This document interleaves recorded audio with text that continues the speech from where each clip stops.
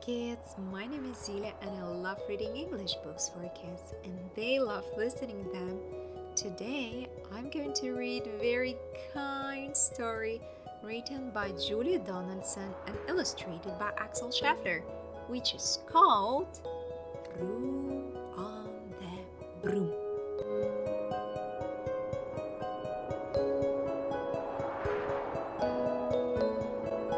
The witch had a cat and a very tall hat and long ginger hair which she wore in a plait. How the cat purred and how the witch grinned as they sat on their broomstick and flew through the wind. But how the cat wailed and how the cat spat when the wind blew so wildly it blew off the hat. "Down!" cried the witch, and they flew to the ground. They searched for the hat, but no hat could be found. Then out of the bushes, on thundering paws, there bounded a dog with a hat in his jaws. He dropped it politely, then eagerly said, as the witch pulled the hat firmly down on her head, "I'm a dog, as keen as can be. Is there room on the broom for a dog like me?" "Yes," cried the witch, and the dog clambered on. The witch tapped the broomstick and wished they were gone. Over the fields and the forest they flew.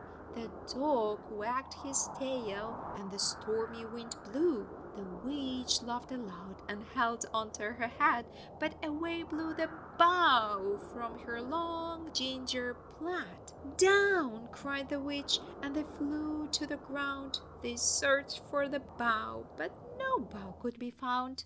Then out from a tree, with an ear-splitting shriek, there flapped a green bird with the bow in her beak.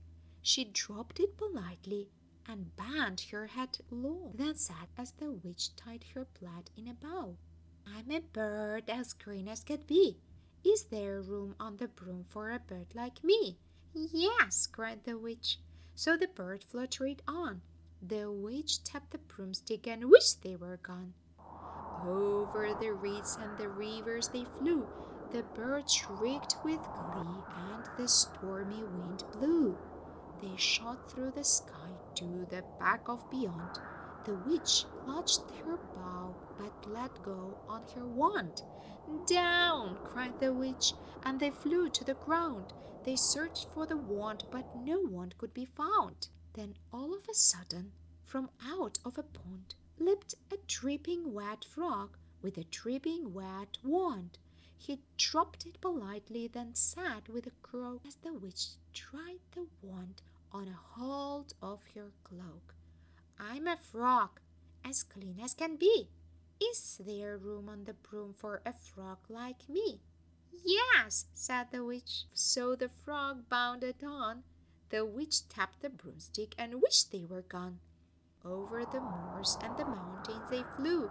The frog jumped for joy, and the broom snapped in two. Down fell the cat, and the dog and the frog. Down they went tumbling into a bog. The witch's half broomstick flew into a cloud, and the witch heard a roar that was scary and loud. "I'm a dragon, as mean as can be, and I'm planning to have witch and chips for my tea." "No!" cried the witch, flying higher and higher. The dragon flew after her, breathing out fire. "Help!" cried the witch, flying down to the ground. She looked all around, but no help could be found. The dragon drew nearer and, licking his lips, said, "Maybe this once I'll have witch without chips." But just as he planned to begin on his fist, from out of a ditch rose a horrible beast.